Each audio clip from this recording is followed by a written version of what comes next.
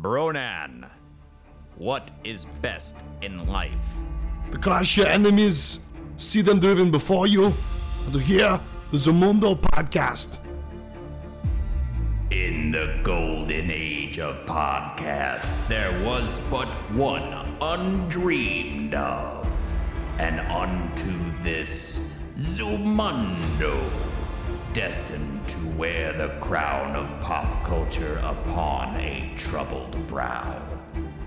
You are now listening to Doolin and Keith on the Zumundo podcast. And we're live. Hey, everybody, welcome to the pilot episode of Zumundo, the podcast. My name is Doolin. And my name is Keith. And you know what? I feel like the internet cried out and they said, we need yet another pop culture podcast from two people that we don't know. And Keith and I answered the call. So here we are. So we've been friends for almost 30 years now. I think it's 29 to be exact. Who's counting? But so yeah, this is what you can expect from Zumundo podcast. Let's see here. Oh, we got comments. Yeah, we got comments. We really can't, the phone's a little bit too far away. We can't really read the comments, but we see you there. Thanks for chiming in. So this is what you can expect from Zumundo podcast. We're going to be breaking it down into different segments as we go throughout the night. And we're going to have some brews, news, and reviews. That's going to be our first segment here. After that, we're going to follow it up with a check-in with Charles Baserap, the comic man. And we have the mysterious world segment. We're going to be talking about the supernatural things of the unexplained, maybe some lost civilizations. Urban legends, mysteries of the unknown. Yeah, that kind of thing.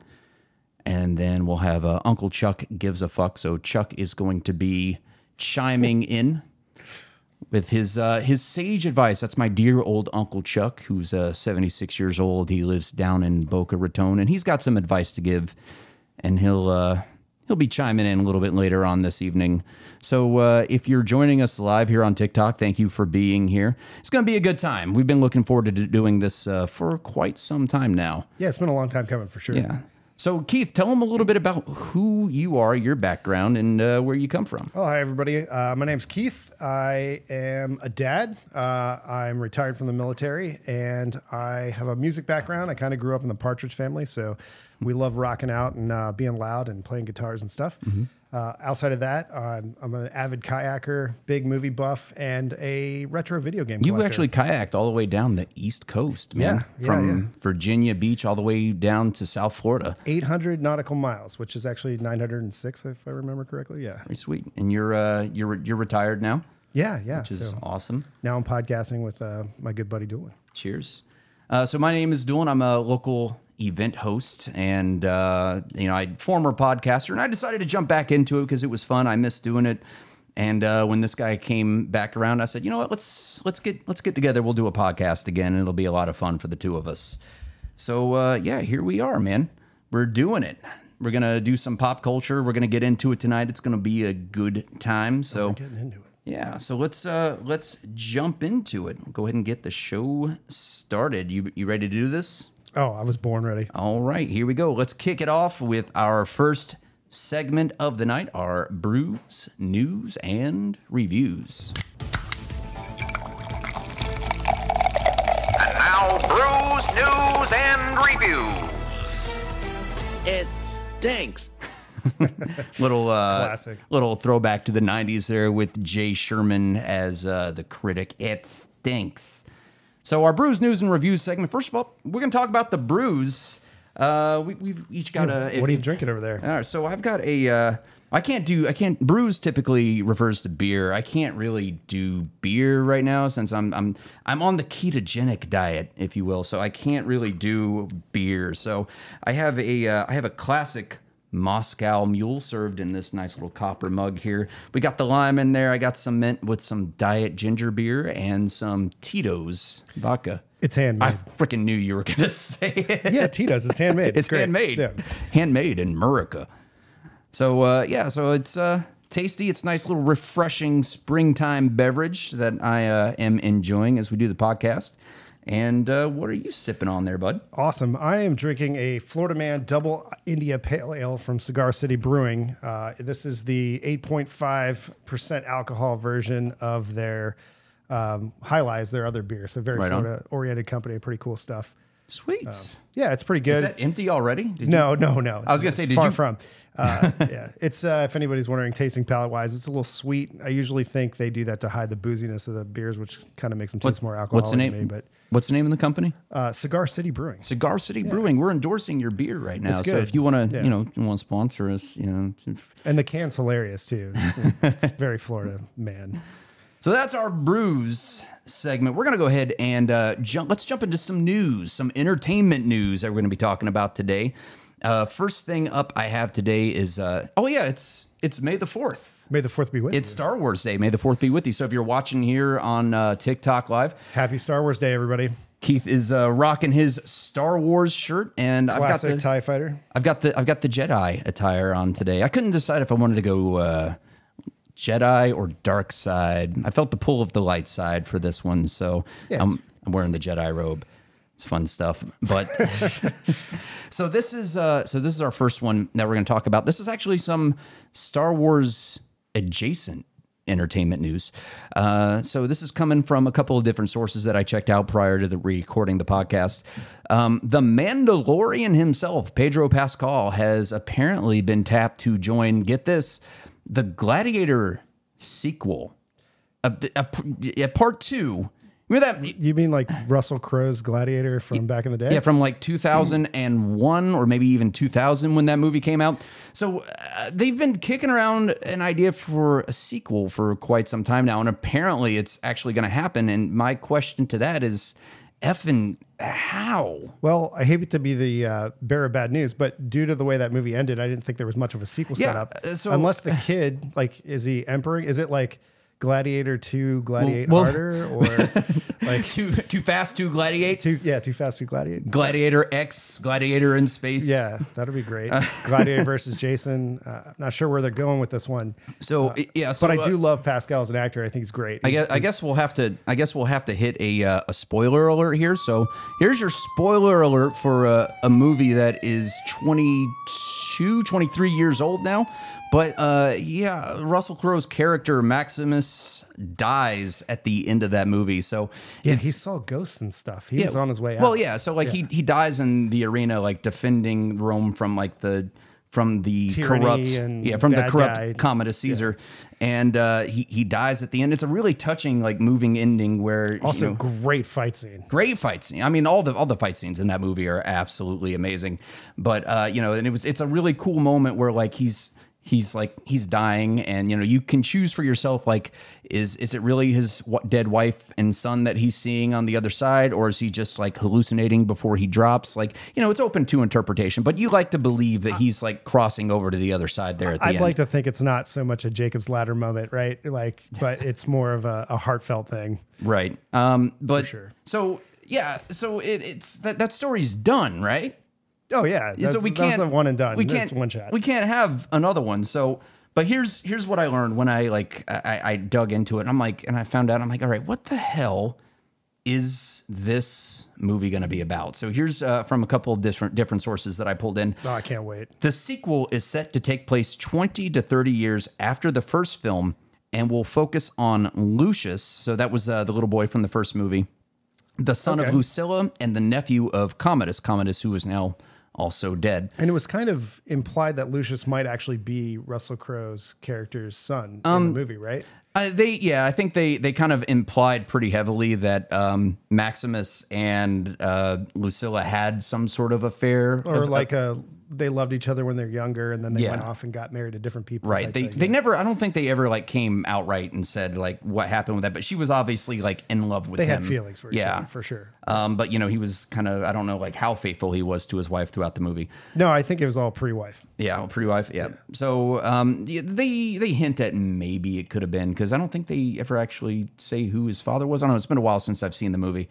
Well, and also with Caesar actually giving the throne to, this is crazy spoilers, but I think we at can least spoil trying it. to leave it to Maximus. Right. I mean, it kind of makes sense. Yeah, you are especially if he's actually in the family. Yeah, you are the son that I should have had, I think is what Marcus Aurelius says to him. But there are rumors that Chris Hemsworth and Russell Crowe are working on this Gladiator sequel. So I don't know what... well, they did just work together in the Thor movie, last Thor movie. That's true. That's true. He was just in Thor: Love and Thunder. And then I think Chris Hemsworth is, it's all rumors, set to play...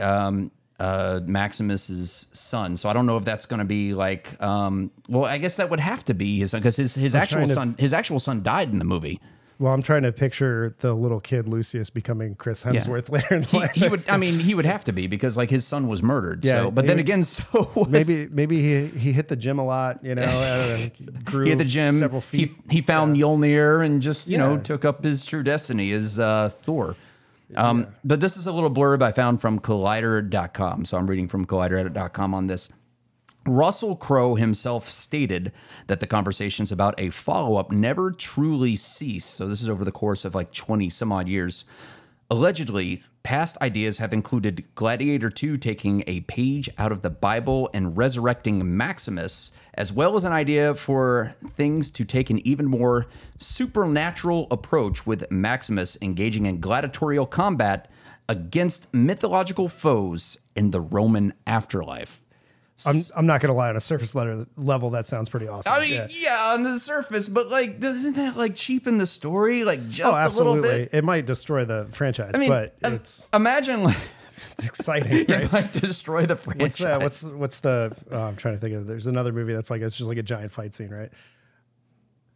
Oh, sorry. I was reading. My buddy Amanda's chiming in on the live chat. Hi, Amanda. Yeah. Hey, Amanda. We got one viewer. Hey. But so imagine that though. Like, not only do you die, like you sacrifice your life fighting in the arena for the greater good of Rome, and you die. And instead of like just going to Elysium and being with your wife and your son, they hand you a sword, like, hey man, fight a Minotaur. Yeah, I was gonna say what they don't show you in the grass they're walking through is she's got a sword and the son's got the shield. And they're like, all right, Dad, get ready. Yeah. Like, the door you're going through is actually another arena. And then we're gonna send you back to fight more after that. Yeah, it's going really comic booky when you think about it, right? Be. Maybe the whole thing was a comic. Because in comic books, no one's ever really dead. I think like they talk about that like with the death of Superman when they killed Superman. Oh no, he died. I read that. Yeah, he died, but they never really killed Superman because all they really killed was death itself. Because like nobody stays dead anymore, and you can actually see this across the field, even in Star Wars and stuff. Like Darth Maul, not dead. Gamora still alive. Gamora still alive. It's a different Gamora. Yeah, same with Loki. Right? Loki. Yeah. I mean, that's the thing when you bring in the multiverse, and we're going off on a tangent here. I but really that's like cool. Loki actually. But that was a good one. But it's just sort of like whenever we want a character to come back, they can just be like, whatever. It's fine. We'll write it in a magic, and it's a thing from the gods, and he's back again. I want to say the best version of bringing somebody back randomly has to be from Beer Fest. Oh yeah, that was a great. That was a great. Do you mind plot. just like I do remember that was a great twin plot brother. device. Just call me the same name. Yeah, just call me the same. And he told me everything about you guys. Landfill too. So there's no awkward. There's no awkward, and I'm just right back in the. I'm back in the game, baby. Same character. I never died. That's pretty good plot. But that was also very tongue in cheek when they did it like that. So I mean, they knew what they were doing. So to finish off this, and we went off on a tangent. That's cool. As the long-awaited continuation is finally entering production, only time will tell if Gladiator 2 will stay true to its grounded roots or introduce more fantastical elements. Did they read this before they printed? Because it sounds to me like only time will tell. We're going to bring him back from the dead and have him fighting in the afterlife. But we don't know if we're bringing in supernatural elements or not. I think that at that point, you're probably on par to bring in like gods and they're afterlife actually and still stuff. writing the outline, not the script. Yeah. Well, I think there was the proposed script that I read for Gladiator 2 like some years ago had him like not only coming back, but like coming back at different points across time. And like it ends with him like time cop working in the Pentagon, like in modern day and stuff. Man. So yeah, I guess then you're just like rehashing Wolverine's origin story. Yeah, yeah. So that's a little something I felt that was worth mentioning as we got started today. Interesting stuff for sure. Yeah. So I have some more Star Wars adjacent entertainment news, and we're actually going to go to the MCU, Marvel Cinematic Universe, for this one. Casting rumors. So, ever since Disney, Marvel bought out Fox, they got the rights for X-Men. They have the rights for Fantastic Four. Please, X-Men, yes. Please. Well, we'll see. I want to see a '90s version, the Uncanny X-Men, but I'm cutting you off. Well, sorry. they're bringing that back, by the way. The animated series. Anyways. It was so good. So we got like a little taste of that in Doctor Strange 2 Multiverse of Madness when we saw John Krasinski, who played Jim Halpert on The Office, and he's like since then did, what was it, A Quiet Place, and he did a lot of other movies since then. There was like a spy thriller series that he did, I think. Oh, cool. Jack Ryan, maybe? I can't remember the name. Yeah, of he it. was. I think he was Jack Ryan. He was kind of like his own version of Jason Bourne, basically. Yeah. So he kind of like, and he has like a lot of, he has a lot of fan following. So there was like sort of a fan push to like make John Krasinski Mr. Fantastic, and it was so popular that like they threw him in Doctor Strange 2 Multiverse of Madness as a variant of Mr. Fantastic, and we got to see it. And then I think I was actually in the theaters when that happened, and he walked in and they're like, it's Reed Richards, the smartest man in the world, and he beams in and everybody went apeshit in the theater. And it was, that's cool. Yeah. It was fun to watch. So everyone thought like, oh shit, when they do a Fantastic Four movie, this is going to be our Mr. Fantastic. And now it's not looking like that's the case. So, and I always think that's kind of an interesting thing when you have these variants, because you have like, Doctor Strange in this universe, and this universe, and this universe, and they're all played by Benedict Cumberbatch. They look exactly the same. They're pretty similar. But then including zombie Dr. Apocalypse. Yeah, that was a cool one. Yeah, and plus you got a little taste of like the classic Charles Xavier played by Patrick Stewart in there, which I thought was freaking awesome. And the music came on from the classic '90s, and it hit hard. It was great. That was a great, also kind of fan service. I guess. Yeah, that classic, the classic X-Men '97 theme that we all grew up with as a kid. That was fun. It was a cool little bit of fan service that I liked. And they were giving us some fan service by throwing John Krasinski in there as Mr. Fantastic, but it doesn't look like they're going to go that direction with it. We know with the variants, especially through the Loki series, if anybody sat down and watched it, which is a great series, I recommend it. You're going to fall in love with that guy as an actor. I think it's just Tom Hiddleston's great, and the character Loki just gets so much more depth and stuff. Yeah, is really good. But when he goes to that place at the end of time or whatever, you meet. Yeah, he's got one that's like Kid Loki. He's got a black dude. He's got an alligator. A black dude with Mjolnir. I think like he killed Thor and stole it or whatever. There's all kinds of stuff going on in the multiverse. And then the Loki Gator, and I think that was probably just for like merchandising, but whatever, it'll buff out. It allows for options, right? Yeah. When it comes to actors and stuff coming in and actually reprising roles where it doesn't look so weird, you know? So, and on that note, it's looking like, and once again, this is the rumor alert because I'm just reporting on rumors. These aren't things. These are just things that I pulled from like other websites as we're like going into this.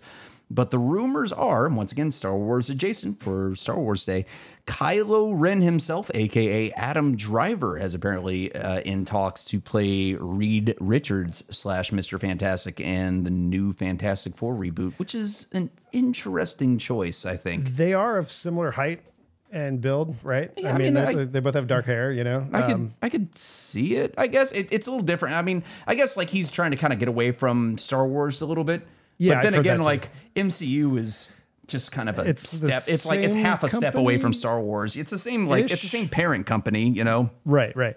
But I think that Adam Driver's he's actually a pretty deep guy from what I understand. You saw that he's pretty well. I did. I that saw recent 65, movie, 65. What was that about? It was a really cool movie about people ending up with dinosaurs. I don't want to give too much away because it is still pretty new. Okay. There's some pretty awesome dinosaurs in it. It's not Jurassic Park, but it does have Jurassic Park vibes. Well, the setup for that I think was like humans are actually aliens that landed on Earth like during the time of dinosaurs or something. Sort of. I mean, that's what I gathered from the trailer. So we're not spoiling anything here. And there's a dynamic relationship. He's working with somebody to get off the planet and stuff. It's pretty wild. And you get a cameo from a dinosaur that we all love, but we never get to see, which is an Allosaurus. I thought you were going to go with Barney. No, it wasn't. It wasn't Velociraptors and T-Rex, and that's what everybody wanted, and definitely not Barney. But yeah, it was cool though. It has some really good moments, especially in the theater. Yeah, it was fun. Yeah, add Kylo Ren, not Kylo. His name is not Kylo Ren. Adam Driver. Maybe not a bad pick. I think I would have liked John Krasinski like in the role, aside from the fact that he got like spaghettified by Wanda in Multiverse of Madness, but I would have liked to seen him. But, we can give Adam Driver a shot. I think we should give him a shot. The way he speaks kind of sounds like he's got a little bit of wisdom. You're and if nothing. He's playing the No one, but not smartest me. guy in the world. He has some sort of authority behind his voice. So I think it could be pretty good. Yeah. You can give him a chance to break away from Kylo Ren a little bit. Other casting news for the new Fantastic Four movie. We have Margot Robbie as Sue Storm. Once again, rumors.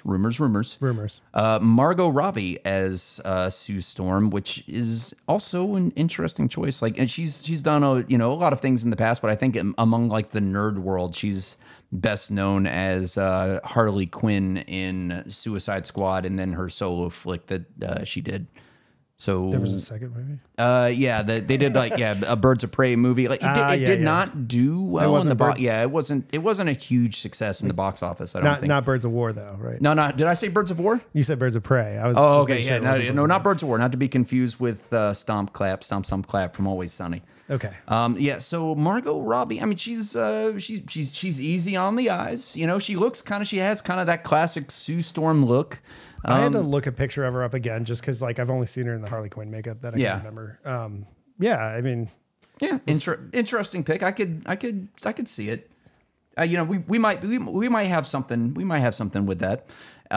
For Johnny Storm, aka Human Torch, the rumors are Irish actor Paul Mescal.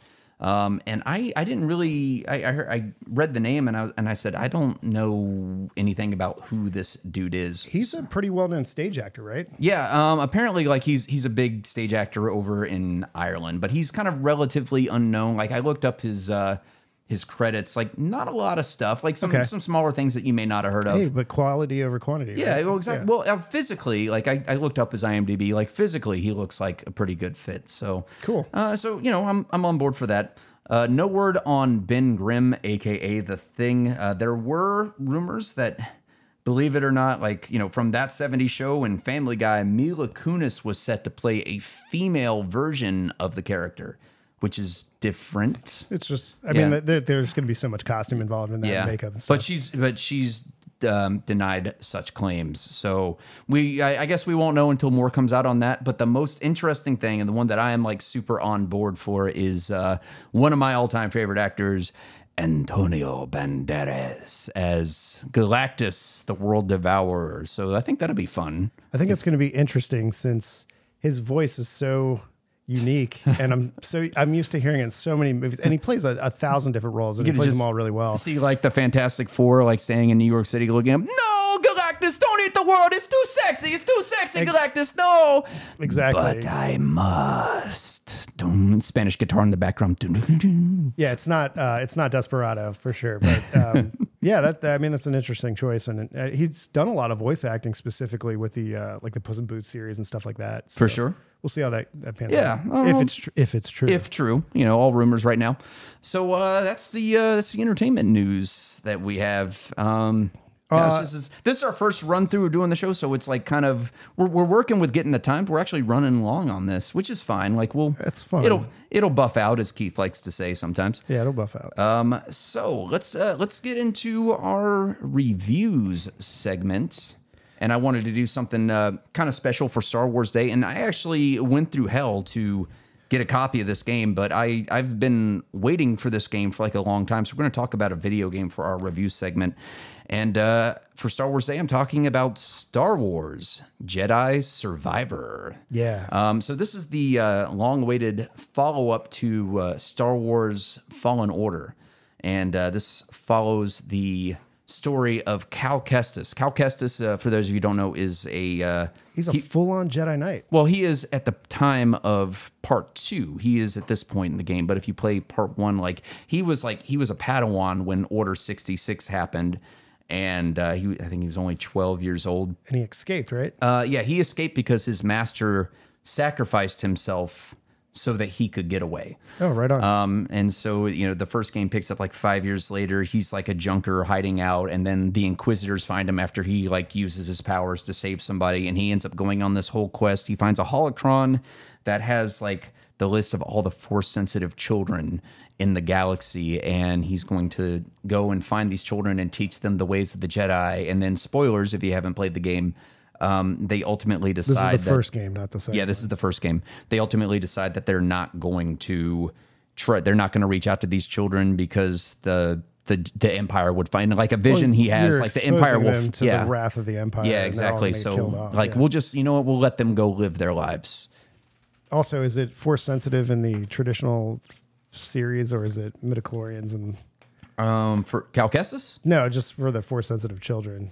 I always thought that was kind of a weird. Well, that was way to explain the force. That was a George Lucas addition to it. So I mean, that's neither here nor there. I don't think we don't talk about midichlorians anymore. I think sure. I like to believe that anybody could tap into the force, and I feel like they just kind of like swept the midichlorians thing under the rug for after George Lucas did it in episode 1. Because you got to think they never really mentioned midichlorians again after episode 1. Yeah, and at least not in any of the media that I've like really watched. And I don't recall it in any of the Jedi Search books or anything like that from back in the 90s.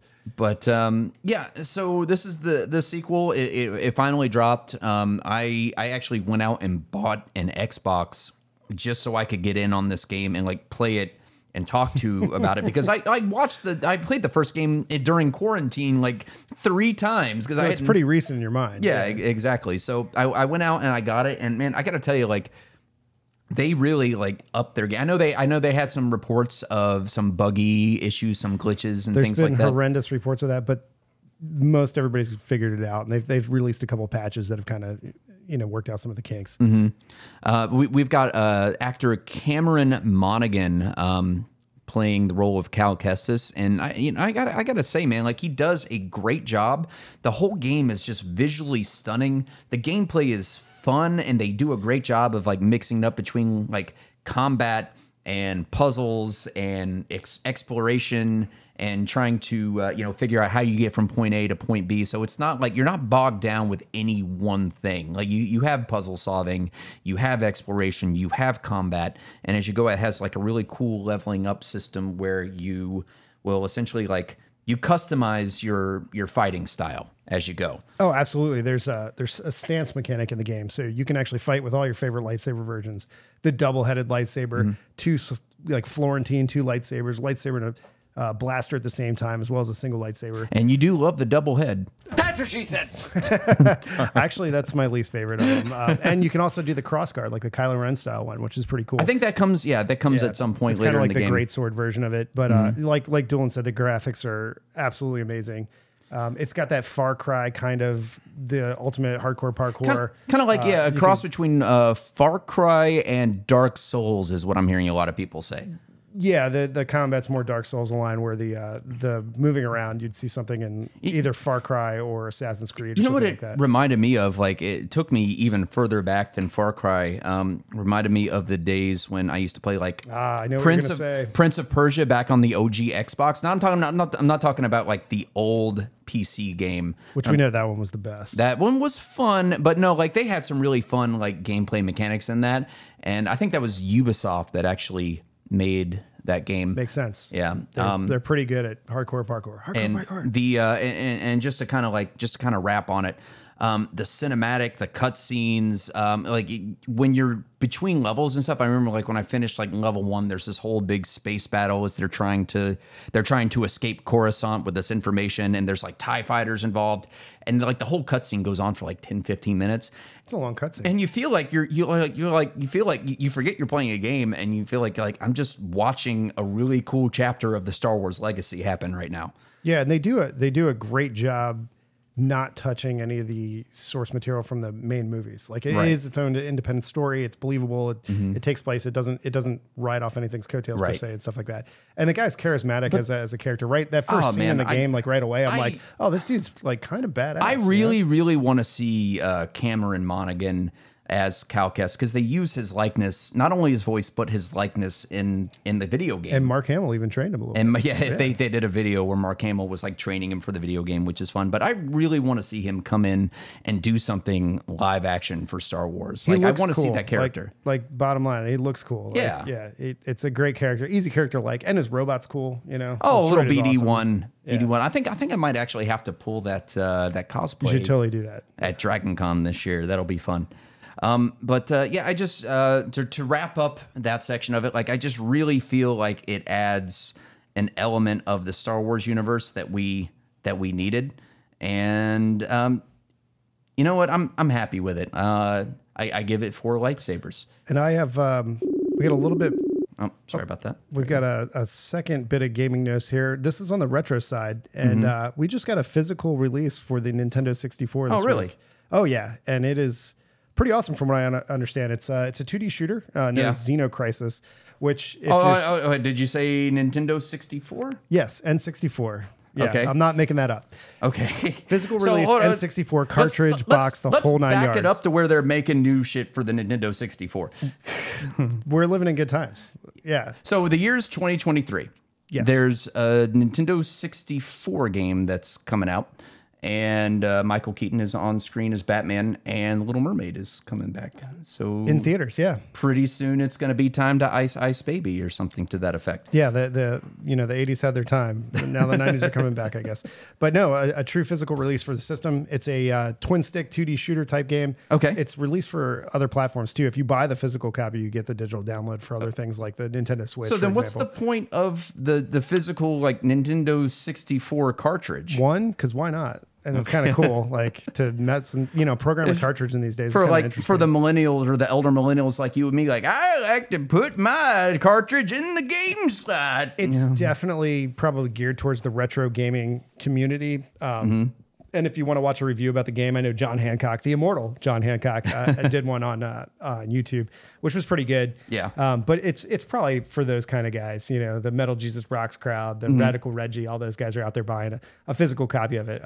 I don't have mine yet, but in my defense, not Doolin's, is that you did play N64 like 2 weekends ago with me, WrestleMania 2000. We did, and it was a great time because we're old and we like things the old-fashioned way. So you can't say the cartridge is dead. Yeah, all right, fair. I mean, but to be fair, like you did actually go out and buy it specifically for that, so we could like sit around, have drinks, and play WrestleMania 2000 all night. Which is that's always a good night. And it was a good time, so that's interesting. All right, so we'll keep a look on some of these cool retro gaming things we have coming out here in the coming months. I think that'll be fun. Something else fun to talk about for Brews News and Reviews, I think.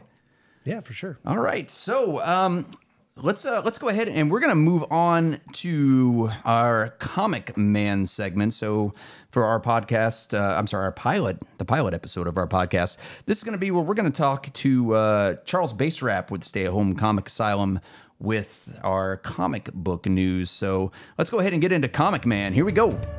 Comic Man from Baltimore. He's got more books than a comic store. From X-Men to Fantastic Four, all the sagas he's explored. It's time to check in with Comic Man. All right, we are on with Comic Man, Charles Baserap, coming into us live. Charles, how you doing today, buddy? I am good, gentlemen. How we doing over there? Doing great, man. Outstanding. Thanks for... I was just kayaking my way down to the set of Gladiate Free or Die Hard when you caught me, so it's good timing. Awesome. Perfect. Thanks for watching, man. So if you guys don't know Charles, he's a published writer. He's been around the block a couple times. He has a TikTok channel called Stay at Home Comic Asylum where he jumps in and talks about all of the comics that have been released every week. And we're gonna go ahead and take it to you, Comic Man. What are the latest releases on the shelves that you've gotten into this week?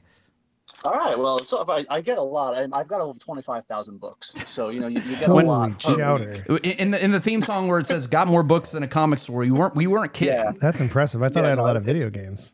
I've been at this for a while, so I got about 20-something books this week. I haven't gotten through all of them yet. I've only gotten through about a dozen or so, but I've gotten through my DC ones. The two big ones from DC this week, and I want to watch out for, are Mark Waid and Dan Mora on the new Shazam series that just started. Shazam! Cool. Okay, cool. Yeah, All right. Probably one of the best creative teams out there right now. Waid and Mora. They're also doing a Batman, Superman, World's Finest, and it's Always just it's just old-fashioned fun. It's Shazam and this new little bit of a fallout from this recent event that Mark Waid had written called Lazarus Planet, where Lazarus resin and a volcano exploded, as it happens. Typical DC Tuesday. Right. And end of the world coming, must be Tuesday. Yep, there it is. But apparently it affected Shazam and some magic, so he can't share his powers with his siblings like he used to. So Hippolyta, Wonder Woman's mother, is a goddess in her own right now, and she gave Mary Marvel her own Shazam powers based on different gods. Right. So she's off on her own, and Billy's off on his own. So it's a good throwback. The other one from DC this week was Batman number 900. Ooh. Wow, that's a big mark. Yeah, 900. Are we still on Bruce Wayne now, or is it like? It's still Bruce Wayne, but it's technically it's issue 135. But it's if they never renumbered it, it would have been issue 900. Okay. Because they renumbered after Flashpoint when everything got reset. We got 52 issues of the New 52 era, and then they renumbered it again with the Rebirth era. So we're at 135 of that. So legacy numbering, they call it, number 900. And it was pretty cool. It was a little time travel, a little dimension hopping. We got to see him interact with Michael Keaton's Batman, Adam West's Batman. You think that's kind of a tie-in with the upcoming Flashpoint movie a little bit? I think a little bit too. There's a lot of corporate synergy that goes on sometimes with these. It was one of those things. The plot itself doesn't make a whole lot of sense. It's this guy called the Red Mask in this alternate world that Batman's been trapped in. Those who aren't comic book readers, years ago, there was a storyline in Justice League called Tower of Babel, and we learned that Batman kept files on everybody. Oh, nice. I think I remember that storyline, or at least from the animated series, where you have files on all of us. He's like, yeah, of course I do. Yeah, but he also had one for himself in case he ever went rogue. And this thing got operated. It was called Failsafe. It got operated, and it came to life, and it took him out, and everyone thought he was dead. He was actually transported to this alternate world, and this bad guy called the Red Mask. Joker's original name was the Red Hood. That's why Jason Todd took the name when he came back to life. Mm-hmm. But awesome. I remember that. Red Mask is trying to become the Joker. He needs this, and he finds out by looking into the multiverse that he's actually creating Jokers across the multiverse. And then the multiverse to try and learn how to become the Joker, he winds up learning that he's the reason the Jokers exist in the first place. Right. That's pretty sick. Batman trying to get back to his time. So we see Batman hopping through. It's funny because there's at one point where he's fighting, and he loses his belt. And Adam West's Batman gives him a belt, and this giant sharks are chasing him. Yeah, that's awesome. He reaches into his belt, and he's like, "Finally, a Batman more prepared than me." And it's the shark repellent. It's the shark repellent. I love it. Oh, it's classic. So that's a deep cut right there. Yeah, that is, man. Oh, that's great. But of like anybody who knows like a thing or two about Batman will like instantly recognize like that as like not only like a throwback, but a nice little like a nudge, like you guys all remember the Bat Shark repellent. Yeah. Well, of course. So anti-fake back shark repellent, no less. Rubber sharks are dangerous, man. Yeah, I mean, I know Gotham City's not New York, but there's a lot of sharks in the Hudson, just in case. Oh, super! I'm from New York. I'll tell you, that's where they are. So all of the Jokers across the multiverse have they're destined to become the Joker because of this guy. Yeah. That's what it seemed to be saying. I mean, whether or not they actually stick with that, because DC kind of has no idea what they're doing from every time retcon. Yeah, that's what it is.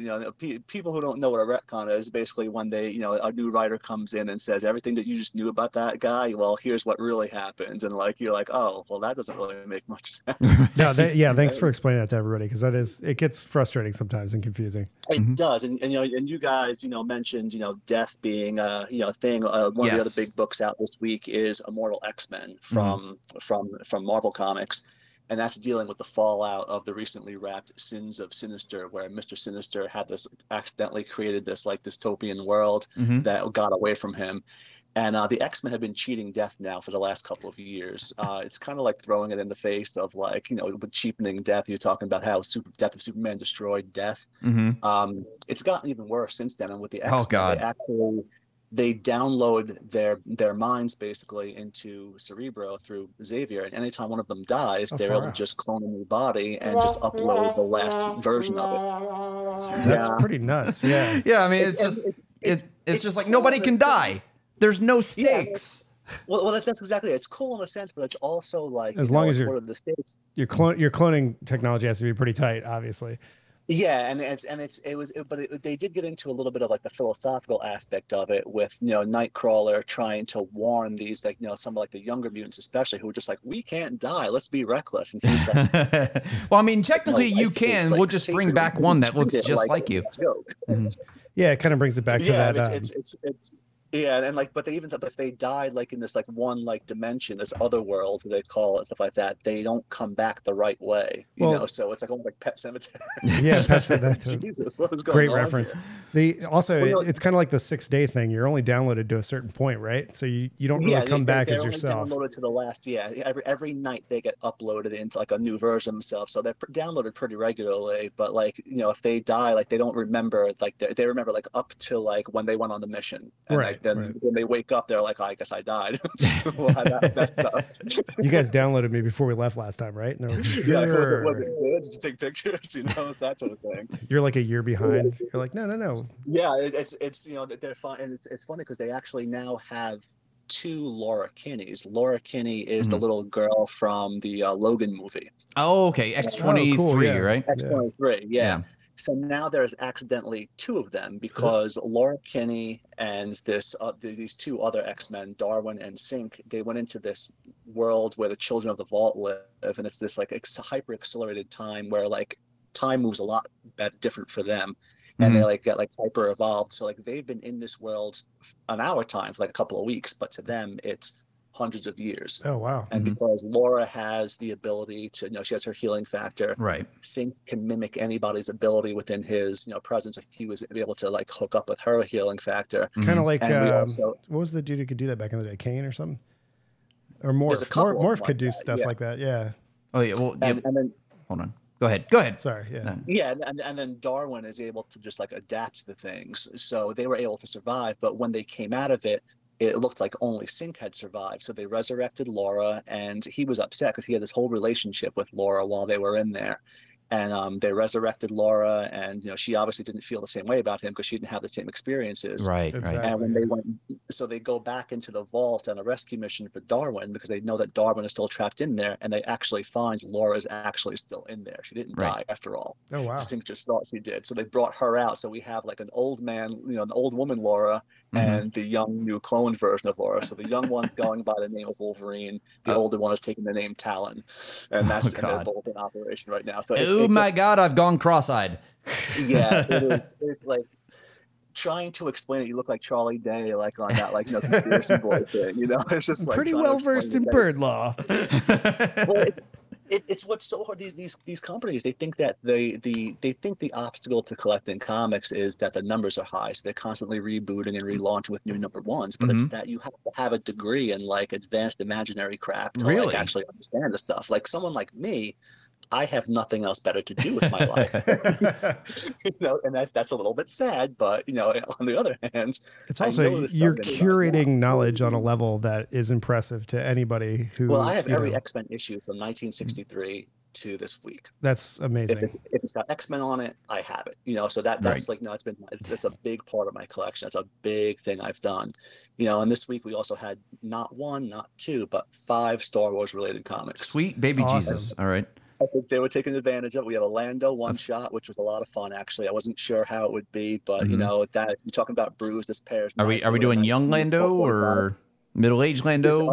This is to celebrate the 40th anniversary of Return of the Jedi, so it takes place in between Empire and Jedi. Okay, right on. So it's him and Chewie going around trying to find some ways to maybe come up with a plan to go into Jabba's palece and I think Han. they did that in Shadows of the Empire, which was nuked. So yeah, they're redoing some stuff like reskinning kind of some of the old stuff that got jettisoned when they had the whole buyout.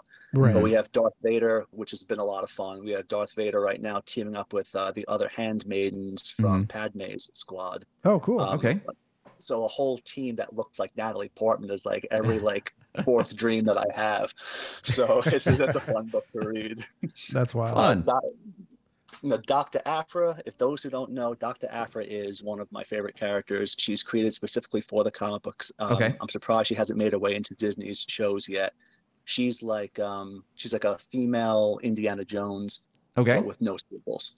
Like just no scruples. Like she's Okay. like, and she'll betray anybody. She's betrayed Darth Vader. She's betrayed the Jedi. She's just in it for herself. She also kind of has like a rogue with a heart of gold. Like, of course, yeah. Type deal. Like I don't care about anybody but myself, but I secretly care about people. But she's one of those characters that like you're like, she's Asian. Okay. Of sort, like Asian by way of Star Wars standards. Yes, by way of Star Wars Asian. But you didn't really know until a lot further into the run that she was also, gay.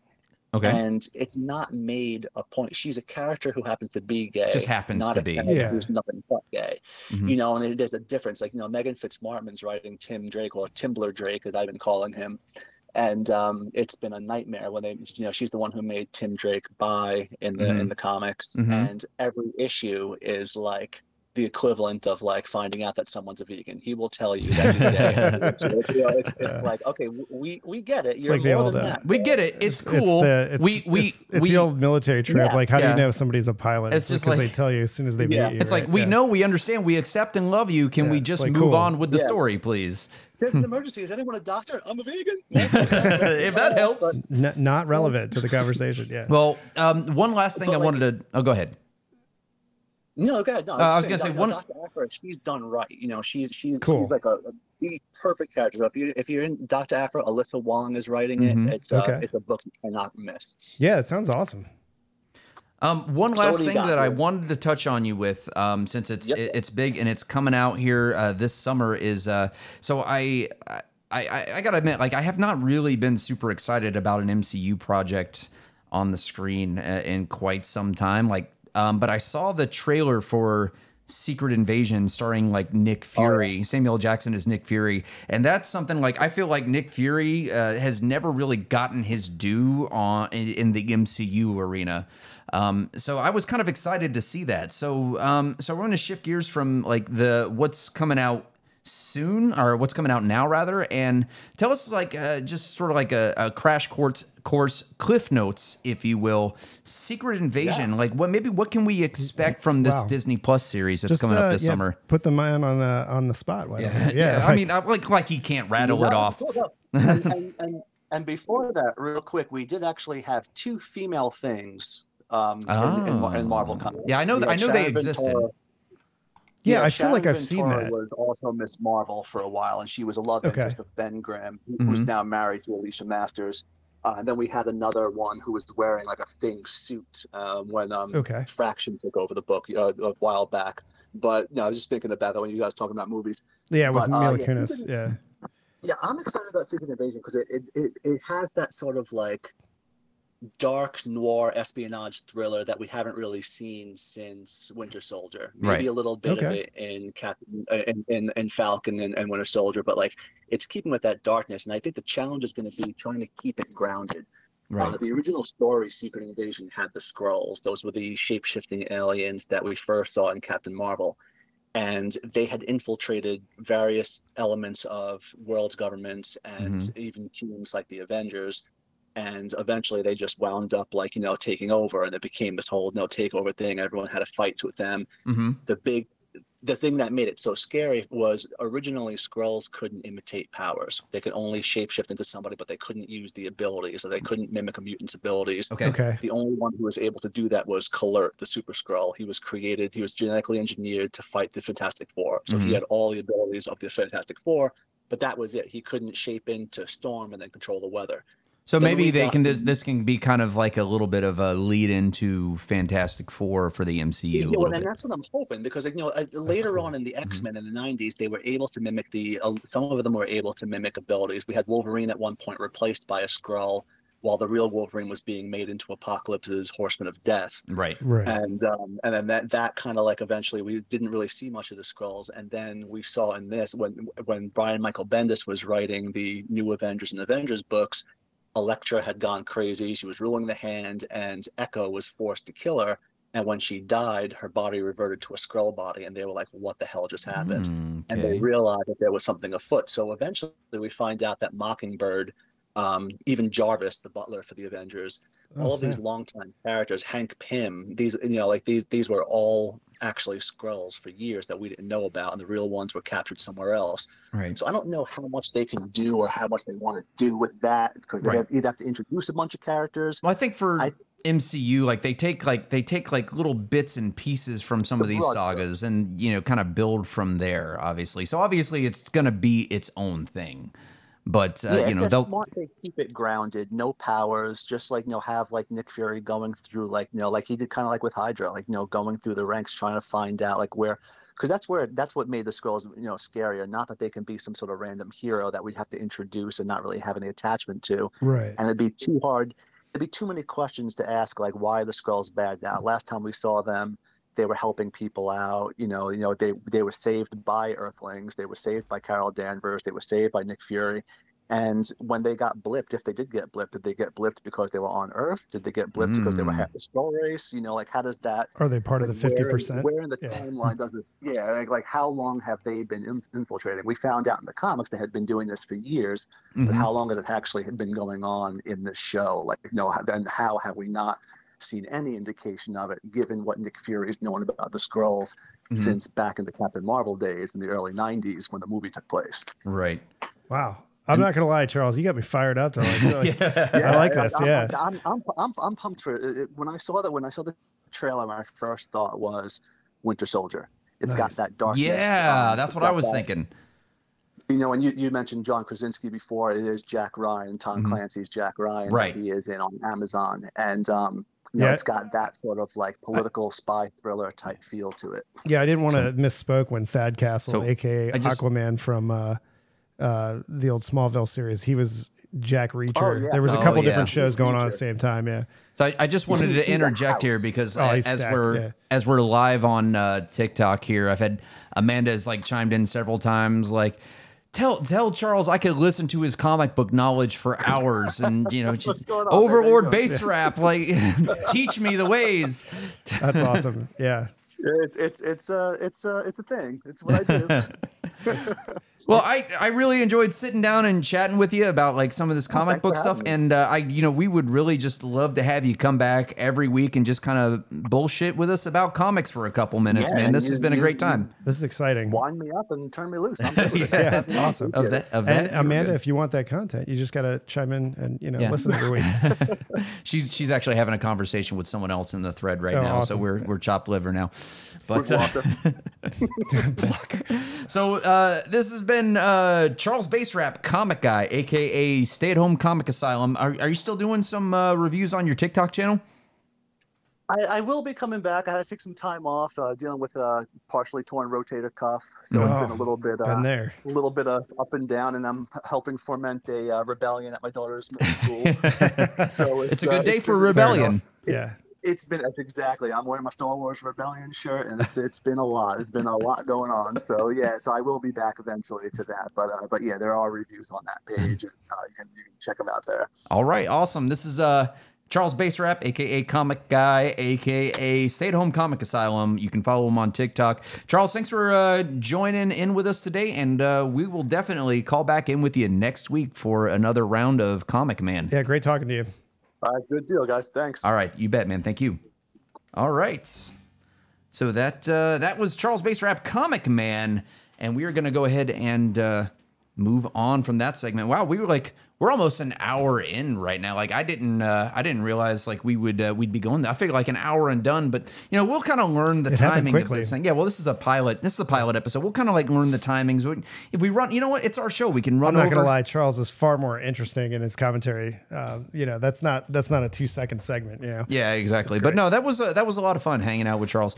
We're gonna do that every week, hopefully. And that's gonna keep everybody up to date. Even if you're into comics and you just don't have the time, or maybe you don't have a comic store near you and you don't order them online, or you don't subscribe online, this is a good way to catch up and know what's going on in all the various comic we have our very own Comic Man on tap who's ready to come in there. It's a great asset. Yeah, come in there and teach us the ways of what's happening in the comic book world. But we're going to move on from the comic book world to mysterious world. So this is going to be our we're sometimes supernatural, sometimes unsolved mysteries, or sometimes lost civilizations, just the great mysteries of the world and the universe as we get into it. So let's jump into Mysterious World. Here we go.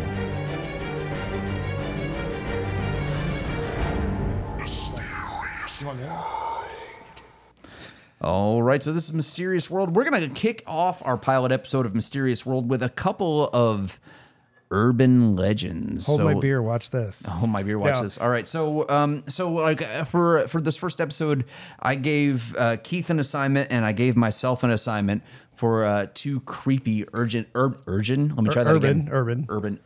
legends that we're going to talk about, and we're going to kick it off with actually something that I learned a little bit about for the first time when I was vacationing down in Key West with my girlfriend last summer. We were down there in Key West, and we were doing this ghost walk, and I learned all about this creepy urban legend down there in Key West. I'm going to turn it over to Keith. Keith, what is first up for Mysterious World? Okay, so this is a little bit of urban legend and urban fact. We're going to talk about the inspiration for the Child's Play movies, a.k.a. Chucky, the actual Chucky doll. Okay. His name is Robert the Doll. Go. I can't make this up. Okay. So Robert the Doll is, he might have actually even been the inspiration. Obviously, Chucky was based off of the old My Buddies. I had a My Buddy. He did? Yeah, I did. Yeah, back in the day. It was My Buddy and Me, and then Kid Sister. I can still sing his song, right? Like, as well as what the other one was Teddy Ruxpin, right? It was I had a Teddy Ruxpin, too. I had all the creepy dolls, man. And these were... anthropomorphic's not the right term, but they were dolls. Yeah, that of course. Stuff. Yeah. But Robert the Doll was actually made in 1904 by this German company. It was like Steiff or Steiff. I don't know how to pronounce that. 1904. Right. Okay, got it. So we're going back. It was purchased circa 1904, 1906. And I've heard too, like there's so much stuff on the online and in books and whatnot about this guy. So it was purchased. Amanda had a kid sister. Awesome. She would. Somebody bought it, grandmother, grandparent, something like that. But I've also heard that like a disgruntled voodoo practicing maid or somebody that was like a friend of the family like gave it to Robert, right? Okay. And this thing's 40 inches tall, so it's big by like a doll standards. Yeah, like, it's the size of a kid, it's right? 1904. They weren't making Barbies back then. Right. But anyway, they became like fast friends, right? And like weird stuff would start happening. So Robert Eugene had Robert the Doll. Right? Robert Eugene. Otto is his name, and he goes by Gene, right? For the rest of the story, I'm going to refer to him as Gene. Gene, and the doll is Robert. Got it. Anyway, so Gene would get in all kinds of tomfoolery and stuff as a child, and then blame it on Robert the doll. Right. They'd hear crashing and stuff in the kitchen. They'd be like, "Who did it?" He's like, "Robert did it." Doll's sitting there. So it's kind of creepy. As children tend to do, like just blame it on the doll. Maybe.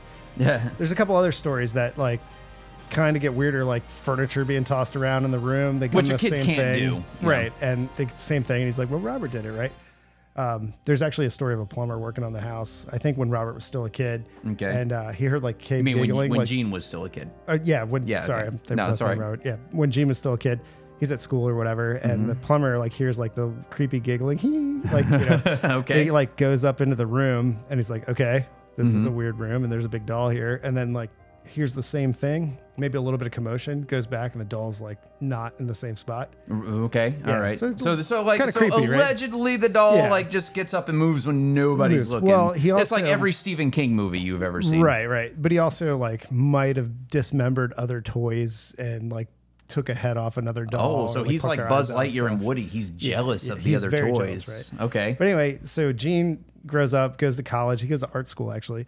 Marries a French lady and moves back to his childhood home, which is in Key West, and you can still visit today. I believe which it's I an did. Airbnb called the Artist House. Yeah, that's when I went on the ghost walk with my girlfriend back in June. Like we were actually outside the Airbnb when I was like learning about Robert you got Goodall. exposed. That's to the how story. I got exposed to the story, and I was like, that'll be fun to talk about on the podcast. But we were actually standing outside the Airbnb, like in the driveway, and there's like people watching us talk about Robert the Doll that lived in the house. And they're probably talking about Robert the Doll as we were talking about Robert the Doll. And this is actually applicable to this part of the story. Okay, so cool, go. He gets back to his home, and then, he's back with his doll. Like, he never, stopped liking the doll, and he kept it. And it actually... and he's a grown man at this point. Yeah. Okay. Well, I mean, he's an adult, right? Yeah. He put the doll in the attic, and the third story Florida house, like, it's not really an attic. It's just like a room upstairs, right? Yeah. And they dressed it up in a sailor costume, which he's still wearing today. Yes, which is in the probably museum, Gene's clothes from when he was a kid, like a little costume. Yeah. Kids used to wear that kind of stuff. And also gave one of his little teddy bears to Robert, right? Mm-hmm. And he would put Robert in the window, be sitting in the window, chilling all day. Chilling out, watching and, people. Kids would be walking to school or wherever kids walked, in Key West, probably at the bar, right? Yeah. And they would actually cross the street and avoid the house because it was creepy, and supposedly like the doll would change sides of the windows, different parts of the day. Okay. Also, he's known to have like a weird facial expression that changes, and you can see pictures of this guy online. You can even go see him in person. We actually posted from our Facebook page like the picture of him online. Okay, yeah, cool. the picture that somebody. I I didn't take the picture. No, we didn't but take somebody- a picture, yeah. and we're about to get into that. I'll make Yep. this quick. For Absolutely. everybody, No, go for it. So Jean, sadly passed away in 1974. And a woman bought the house from them, and she kept the doll, which I think is weird, random, right? She right? didn't like the doll, did she? I'm not so sure on that. I've seen a couple different things, but she Okay. kept the doll for 20 years. Okay. So she gave this doll to a museum, and I'll tell you what museum it is here in a second. Okay. 20 years after, like in the 90s, you approach a museum, you're like, hey, I got this doll. And they're going to be like, okay, go away. Right? Yeah, she's but it's a creepy but doll. It's freaky and it's haunted, right? And I mean, obviously, Child's Play had already been out by this time, right? Mm-hmm. There's actually a Robert the Doll movie that's actually out now. That They came out in did do a Robert the Doll, 2015. okay. Yeah. Yeah. So you can this, look that up. this is like that's going back a couple of years. Yeah, Not real- recent. Well, pretty recent, but like you know, directly based off the doll, right? Not like not the like rumor of Child's the Play or voodoo and the something. stuff, Yeah. right? Yeah. Anyway, so he passes away. This lady buys it. She donates the doll to the Fort East Martello Museum. It's in Key West, Florida, and it's there. So it's pretty crazy. The house is still there too. It's an Airbnb, so you can actually stay in the house and go to the museum and like Right. really creep yourself out if you want. But so the cool thing about where the doll is now, he's actually encased in glass, and there's like these weird rules that like came up in the museum, and there's haunted tours of the museum. You can see all kinds of weird Of stuff. course, online. yeah. They but do they love say- their ghost walks. They argue that this is the most haunted doll in the United States as well. And there's other haunted doll stories, but they also say this is the most haunted thing, period, in Key like West. And most Key haunted West is, inanimate object that is not a place. yeah, Right. Okay. So like, you got Hemingway's house. You got all kinds of stuff down there that people are like, oh, that's haunted. This is haunted. Yeah. But I mean, course. but Key West has got a lot of creepy stuff going on, which is cool. But this is the most haunted object there. So the rules are weird. Like you have my girlfriend's on the live. She said we should stay there next year. Yeah, I'll bet you would. You should totally do that. Yeah, just tell me how it goes. So you go in there and you're supposed to say like good morning or good afternoon to Robert, or like actually physically address the doll. Right. You can't take its picture without asking permission, and you ask Robert Right. permission, but you don't really know if he gives it to you. Well, you just assume. I guess you're just assuming that, like, hey, I'm asking your permission. Is it cool? If that's cool, give me no sign. And if like nothing falls off the wall, then you're good to go, right? Yeah, okay, that makes sense. Yeah, like if the roof doesn't collapse, all right, we're good, right? But people have actually had issues in like whether it's been monetary stuff, divorce, Right. like crazy stuff has happened, like a death in the family. Could and be coincidence. They blame it on not asking Robert for permission, so they ended up writing letters to him. And Robert still gets 1 to 3 letters a week. The doll. 1 to 3 a week. The doll Still gets to letter, this day. like a written letter. And some are crazy, some are from kids and stuff. But he even got one from a president that wished him happy birthday, which was nuts. I think it was. Which president? I think it was George W. Bush that wrote it. It was Of like, course, hey, it's happy George W. Bush. happy birthday, Robert the doll. Like, Robert the doll. Yeah, you fooled me once. Shame on me. Can't be fooled again. I think that's what it says. I mean, Robert's got a lot of strategy, right? So I mean, it's a great thing to get involved. Presidents do stuff like that all the time, of course, yeah. But if you don't follow the rules, you get the thing. But anyway, he's there. You get the thing. You don't follow the rule, you get the thing. He is kind of deteriorating a little bit, not real bad, but he's been in the sun. They've got him in the glass window, case so he's in now. a glass case. You can't touch him or anything. People say that he still. I don't does want to the- touch him. Yeah, I'm good on that. Yeah, I'm good. Yeah. They also say that he kind of looks like the Mona Lisa, or like some of those paintings that were painted specifically where the eyes kind of like follow you around the room, like it sort of does that. Yeah, so you're standing over here, he's looking at you. Standing over there, he's looking at you. Yeah, kind of weird thing. And they still say the facial expression thing comes up a lot. Like you Right. can kind of like hear what you're saying, which if a doll moves his mouth in front of me and it's not Teddy Ruxpin, it's not my buddy, animatronics it's from not the Kid's 80s, sister, I don't want it. I might lose it. Like I'm gonna be like, nope, I'm out. But no, it's a cool story. It's creepy. It's not as creepy as the Child's Play movies actually make it out to be, but Right. it is a cool. Well, that of urban course, legend, Child's Play yeah.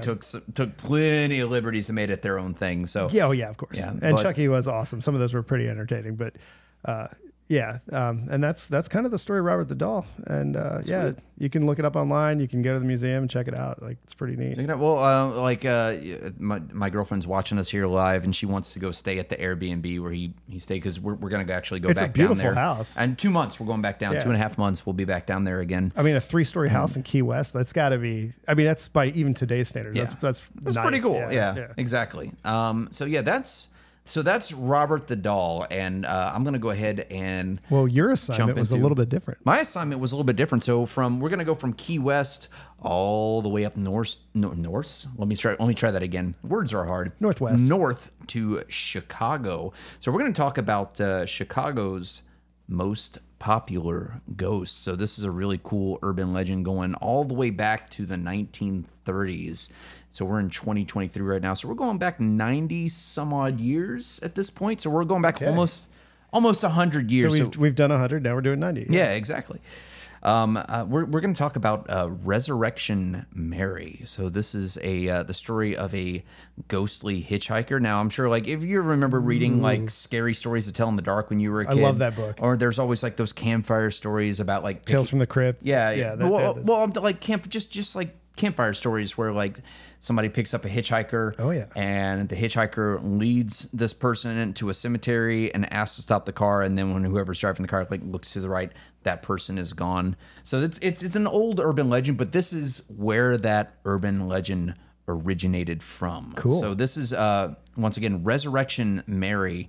This is coming from Justice, Illinois. So this is about 20 miles outside of Chicago. It's been circulating for a long time, and there's a lot of theories about who she was in life. Who was she? Well, the most popular theory states that she was Mary Bregovy, was her name, who died in a hit and run on the side of Archer Avenue in Justice, Illinois in 1934 after having a fight with her boyfriend at the O. Henry Ballroom and then just storming out on foot. It's the O. Henry Ballroom still there? So, actually, no, it's not. It's not still there anymore. They changed it. That was a big place. That was really a big place, like back in the 30s. It was a big thing, and I think it closed down and they reopened it under another name some years ago. And I want to say, if my memory serves me correctly, don't quote me on this, but I think it burned down like not too long ago. Hideous, raging. No. I think I'm pretty sure. Okay. I think it burned down not too long ago. Let us but know it in the stood. comments. Yeah, if you're watching in the comments and if you know, then feel free to watch it or not watch it. Feel free to tell us. But I derailed myself. But, okay, so another theory states that her name wasn't Mary at all, but possibly Anna, hopefully I'm saying this correctly, Marija Norkus, who died in 1927 from an automobile accident. So instead of getting hit by the car, she was actually in the car, once again, on her way home from the O. Henry Ballroom.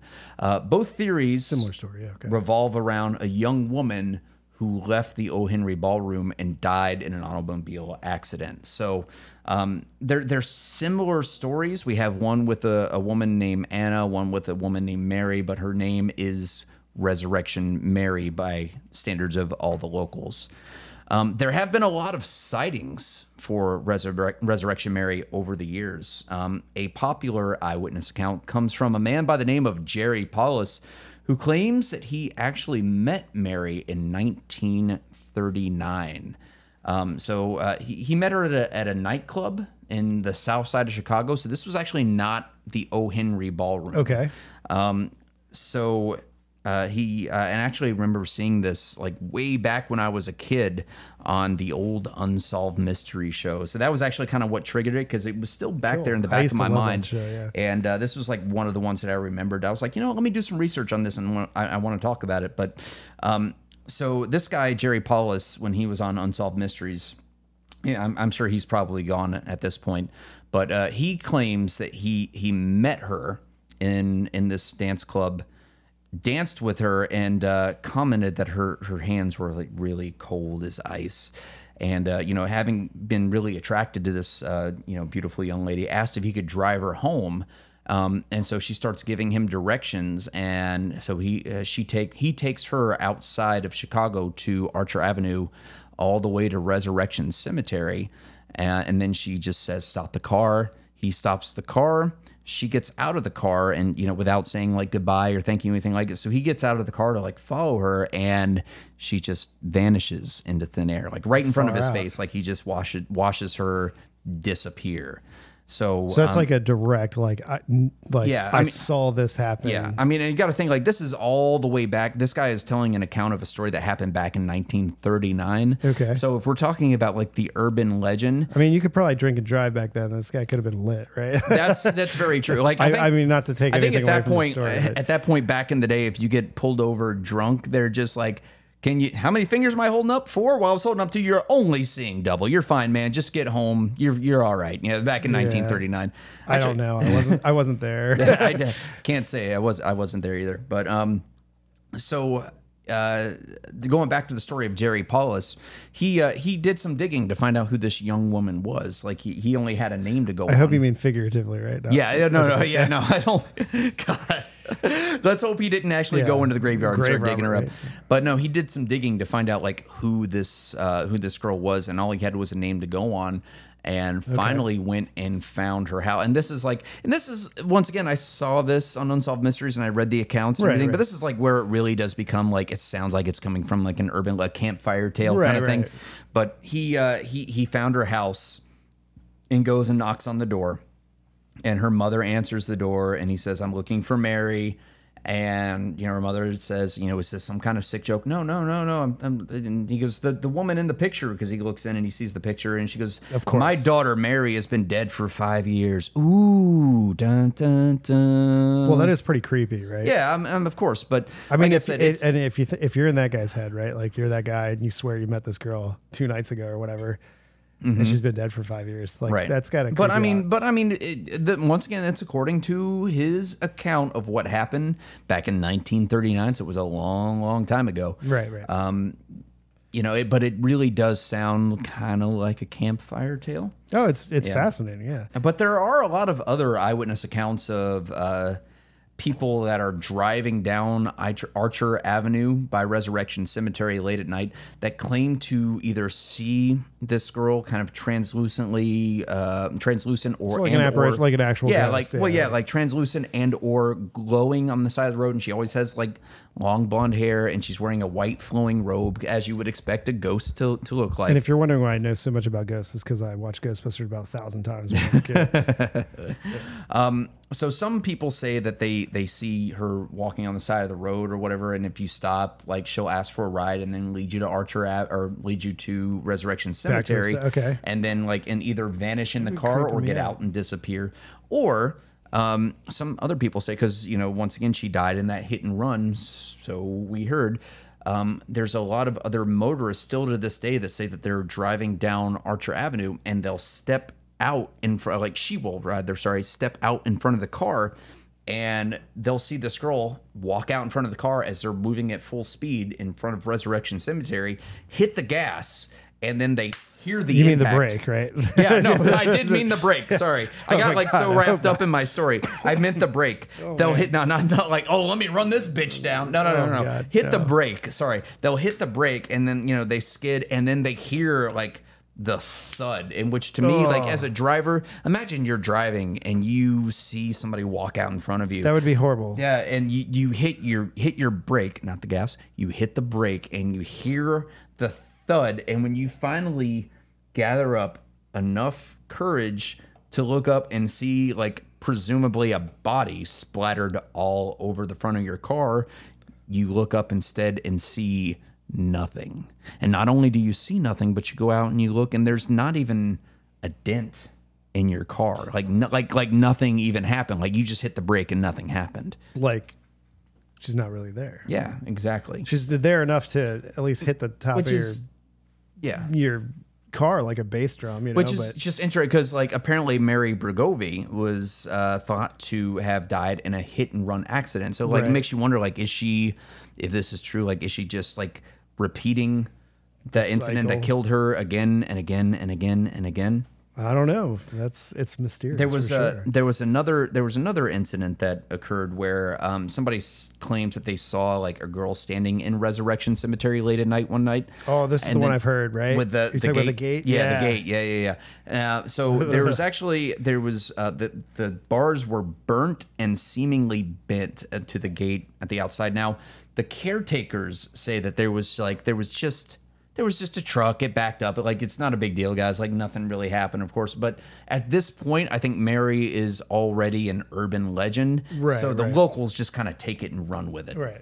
They saw, if I remember correctly, they said they saw like fingerprints. Fingerprints in it. Yeah. And they're like, that's not really how metal bends. Like, this is kind of, sure, it might. Yeah. There was like a skeptical guy kind of like being like, no, I did that somehow, with like a blowtorch or something. Yeah. So that's that's the story of Mary Bregovi, aka Resurrection Mary. Now she is a go ahead. No. Yeah, I was just we're figuring out the wrap up here. Yeah. No. We're cool. So she also has been apparently spotted in 1973. There's a cab driver. That's pretty recent. Pretty recent. Like we're going like 40 years in the future. Yeah, older than that. 40 years in the future. A cab driver in 1973 came into Chet's Melody Lounge, which is right across the street from Resurrection Cemetery, to inquire about a young girl matching Mary's description who vanished from his cab without paying her cab fare. And then apparently, like at that point in the game, like all of the locals just laughed and said, "Oh, you picked up Mary. You picked up a ghost. Yeah, you picked up a ghost." That was just... I bet he was pissed. Yeah, well, he's not getting paid, so I guess he is pissed. But so that is the tale of Resurrection Mary. I love it. Yeah, you did a great job on your homework. Thanks, man. I hope that I did the story Robert the Doll justice. We're going to get into all kinds of stuff here. We're going to go to everything from Bigfoot to the New Jersey Devil and back. Oh, like, yeah. This is going to be kind of cool. If there is something that you want to hear us talk about here from Mysterious World or anything in general, you can email us at Zumundo, ZUMUNDO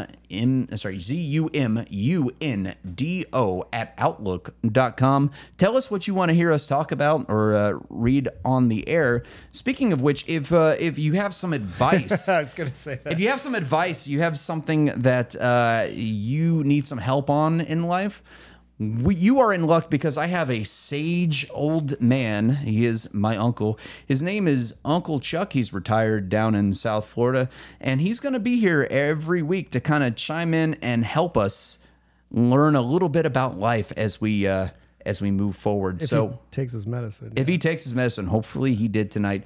So we're going to go ahead and bring him in here. Let's go ahead and bring in dear old Uncle Chuck. Now retired down in Florida is where he lives. He's a dear old man with some advice to give. If you don't like it, then I guess you're out of luck. It's time for advice from your dear old Uncle Chuck. Uncle Chuck gives a fuck. Hey, Uncle Chuck, how are you doing, man? I'm doing all right, kiddo. Sun finally went down, so my balls ain't sweating. Well, that's good. So for the others who don't know, this is my Uncle Chuck. He is 76 years old. He's retired. He lives down in Boca. And he has advice upon advice. Most of the time, whether you want to hear it or not. But Uncle Chuck, I just wanted to get you here onto the podcast so you could talk to us a little bit and just impart some of your sage wisdom to us. So thank you so much for being here with us today. I'm here with my friend Keith. I'm sure you remember Keith. I used to hang out with him way back when I was a teenager. It was a good time. Oh yeah, he was that little crazy fucker who got caught sniffing your sister's panties or something, right? Oh, that got dark. Were you sniffing? No, Uncle Chuck. I never actually stayed the night at Doolin's house, nor would I do something like that. But that's probably one of the other guys. Oh, hopefully, it probably was. He had some weird fucking friends. Uncle Chuck, we're live with the language, God. But here, Uncle Chuck's pretty spicy, everybody. Heads up. That's why we put the, we stayed pretty clean here, but I put the explicit on here just for Uncle Chuck. So he doesn't pull punches. All right. So Uncle Chuck, so usually we're going to have like some sort of advice that we're going to be like, hey, like somebody's coming in, like advice about their marriage, or somebody is asking advice about work or their career or their job. But for tonight, I'm just going to generally ask you, Uncle Chuck, like what kind of advice do you have for us tonight? Well, I know you're into all that theater shit, and you did all those musicals and shit when you were younger. And, that's true. I did do some musical theater when I was younger. That's absolutely accurate. So don't laugh at him. Is Nick Cage listening to this? Nick Cage? I don't think that Nick Cage is one of our regular listeners, actually, Uncle Chuck. Uncle Chuck, I just saw Pauly Shore talking to Joe Rogan. Nick Cage is definitely listening to our podcast. Yeah. What? They're good friends. They live Oh, in okay. Vegas, yeah. Well, we're going to assume that good. Nick Cage is listening, Uncle Chuck. Well, I fucking hope he is, or otherwise you wasted your life in the theater, like many. But anyway, I digress. Okay. I mean, I'm a very popular podcaster now, Uncle Chuck. I'm not popular. I can't back that up. We're still proud of you, kiddo. Thanks. Even if you do fuck up. Thanks, Uncle Chuck. So what do you want to say to Nick Cage? I mean, this is going a far left turn from advice, but sure, let's go off on that tangent. What do you want to say to Nick Cage, Uncle Chuck? Well, I have advice for him. Okay. What would you like to Academy Award winner? Did he win an Academy Award? I'm pretty sure at some point he probably has. Well, we'll say an Academy Award nominated. Hopefully, maybe. I don't know. What would you like to say to Academy Award nominated, allegedly, Nicolas Cage? You don't have to take every fucking script they send you.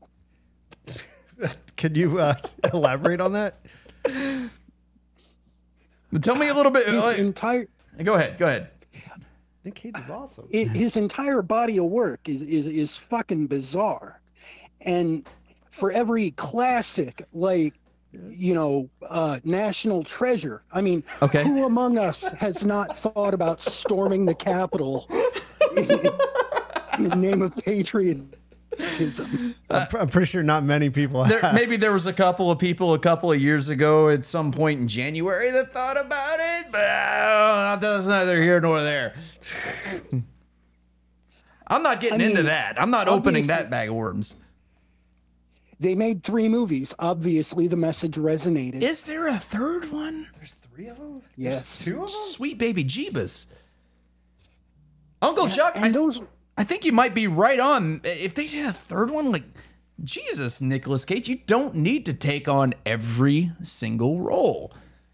And then but those were good. But then he does movies, like the one from your funny books about the biker that drinks hot coffee so his head catches on fire. Well, those are comic books, Uncle Chuck, and they're a legitimate form of entertainment. And we actually talked about it with our comic book guy earlier. Did he say coffee books? No, funny books. Oh, funny books. They're comic books, Uncle Chuck. Damn it. Yeah, they're make believe awesome stories, Uncle Chuck. The one with him is as a fucking biker. That's Ghost Rider, Uncle Chuck. Yeah, we all love riding motorcycles, and I mean, I don't like my hair on fire, but yeah. Do you chug coffee straight from the pot and call it a superpower? Yeah, I mean, maybe back when I was in the Navy, but I mean, I don't, Uncle Chuck. No, we don't do that, Uncle Chuck, for the record. But I would also like to say that, he's very proud of the fact that even though he's related to Francis Ford Coppola, he didn't use that to get cast. Bullshit. Everyone knows that trivia fact. You're telling me motherfuckers didn't know? They all pretended not to, because maybe he was a little fucking soft in the head. Just like when my brother would like beat him at fucking basketball when you were like 5 years old and you're like running around and you beat your dad. Mm-hmm, sure you did. It's the same fucking thing with Nicolas Cage. Oh, we didn't know you were related to Francis Ford Coppola. No, motherfucker, you did not make it on your own. You're deluded. I love Francis Ford Coppola. All right. Do you have anything? Anyway, do you have anything else you want to say to Academy Award-winning actor Nicolas Cage? Well, you may or may not know he just had another movie come out. Go fucking figure. Was that Unbearable Weight of Massive Talent? No, I that was believe before. it was sorry. Renfield, actually. Oh, Renfield. Okay. Renfield. Okay. He plays Dracula, Uncle doesn't Chuck, did you go see Renfield? I did. Because they took them all down there on the bus or whatever. Did Did they load you down there from the Sunny Pines nursing home? No, it is a retirement community. Oh, I'm sorry. It's a 55 and up community. I'm sorry, Uncle Chuck. You're right. Yes. 75. But yes, we did take the bus from the community center, and we all went. And, Fair enough. All saw right. the movie. So, Uncle Chuck, you went to see Renfield with Nicolas Cage playing the role of Dracula in that. I saw it too. I might review it one week. It's actually, Anyway, Well, I want let's to hear your hear, take. I want to hear Uncle Chuck's review on it. Okay, my first thought was, oh look, how nice for inclusion. They included a gay man, and then I realized that Renfield was just English. Brutal. The guy who plays Renfield looks like if Benedict Cumberbatch and Hugh Jackman? Hugh Grant. Oh, Hugh Grant. Different. The British guy. Hugh Grant is British. Yes, he looks like if Benedict Cumberbatch and Hugh Grant made sweet, sweet love and had a child made out of fucking disappointment. Well, there's nothing wrong with what he looks like. There's nothing wrong with that, Uncle Chuck. No, I'm not saying there's anything wrong with the gays. Like, it's beautiful. Love is love. All right. Well, all right. So, what else? We would all be disappointed if that partnering made the boy that played Renfield. I thought it was cool. Did you have any other takeaways from Nicolas Cage or Renfield, the movie in general? I thought that Nicolas Cage did a great job channeling the classics. Right, little Bela Lugosi in there. Oh yeah. You remember Bela Lugosi, don't you, Uncle Chuck? Probably hung out with him. I do. He scared the shit out of people. Okay. He scared the shit out of you when you were like 3. I wasn't allowed to show you any fucking movies. We're not going to talk about that, Uncle Chuck. You got and let's talk about Aquafina. Like the water? Like water? No, that's the love interest in Renfield. The Asian cop. Oh, her name's actually Aquafina? Her name is Aquafina. No. Okay. I thought she was pretty awesome. Yeah. She just seems like if that's your romantic lead, you're on a budget. Okay. Somebody chimed in on the live feed, said she's a rapper / actress. I have never heard of her before. Is she really a rapper? Yeah, apparently, according to Cass on the live feed. You remember that rap music we listened to back in the day, Uncle Chuck? You used to drive you up the wall. Yeah. Now I just turn a hearing aid down. But back then my ears actually fucking worked. Oh gosh. So what about Aquafina as the love interest? Do you have any takeaways from that? Well, I think it actually. I don't mean to disparage the woman. She did a fine job, and I'm not even commenting on her looks. I'm more commenting on the name, but that's neither here nor there. I'm gonna be a rap artist and call myself Zephyr Hills. You could probably do that. Copyright that. Someone probably already has. He's got a demo out there somewhere. All right, sorry, I didn't mean to interrupt you, Uncle Chuck. Go ahead. Would you believe that the only Asian woman ever to win a Golden Globe for Best Leading Actress is Aquafina? I did not know that. Is that a legit thing? Is Golden Globe? That is 100%. I swear to God, I did not fucking hallucinate this. You all can fact check me, you fucking internet pricks. Uncle Chuck, we're not even on the internet yet. Anyway. Well, then how the hell is Nick Cage going to fucking see this? We're going to post it so he can look at it tomorrow. Well, we're live right now. We'll be on the internet tomorrow. Yeah. We're on the interwebs. Okay. That's like the better version. It's like ARPANET. But You know, I you thought it remember was a very like when good Al movie. Gore made the internet? We're on that. It's on that Tic Tac that the kids love so much, Uncle Chuck. Oh, yeah. Yeah, the thing that sometimes gets me angry. No. You don't get angry, do you, Uncle Chuck? Only when people fucking piss me off with their dumb shit. So that's like every other week. But increasingly so, yes. Increasingly so.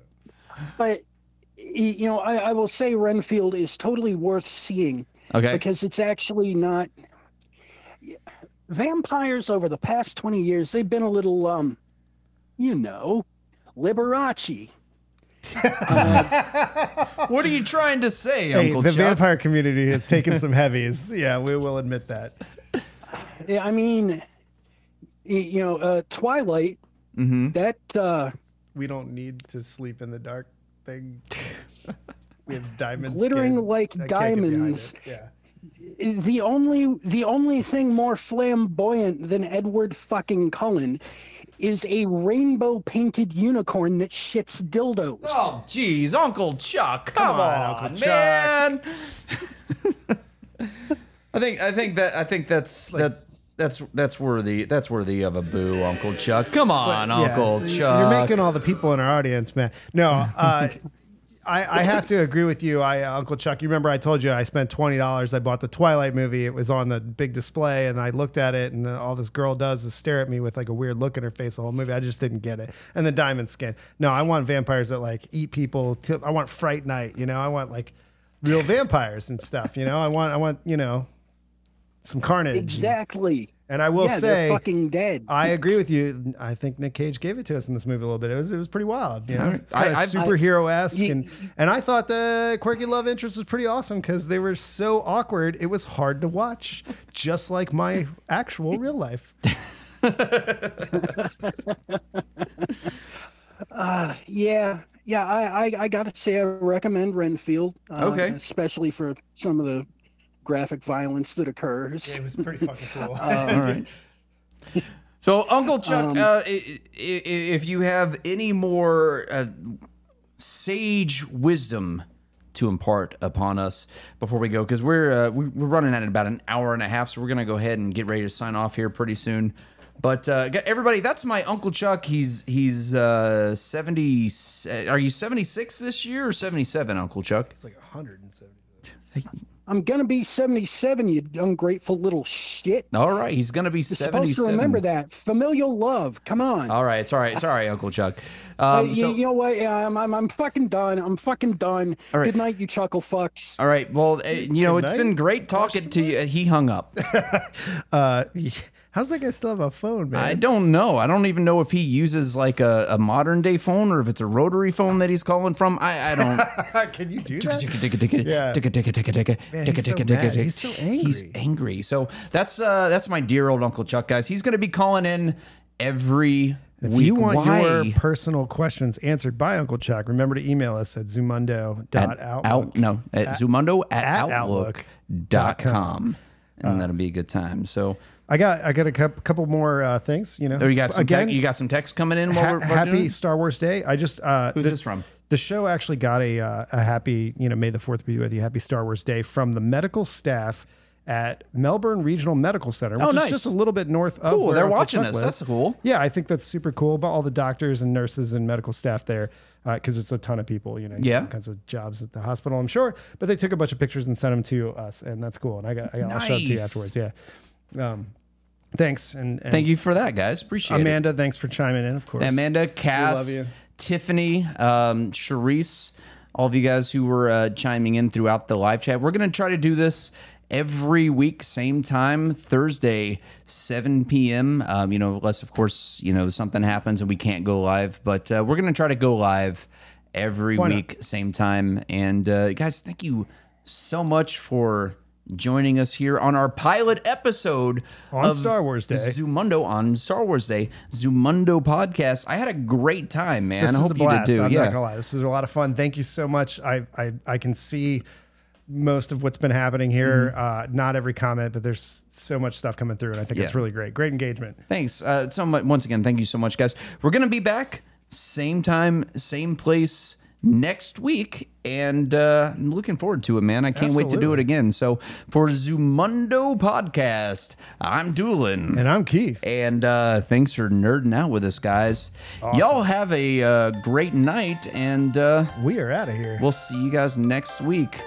That was fun, man. That was a good time. That was a good time. So excellent. Yeah. You know, it's like we're looking down on Wayne's basement, but that's not Wayne's basement. Garth. You know, That was a haiku.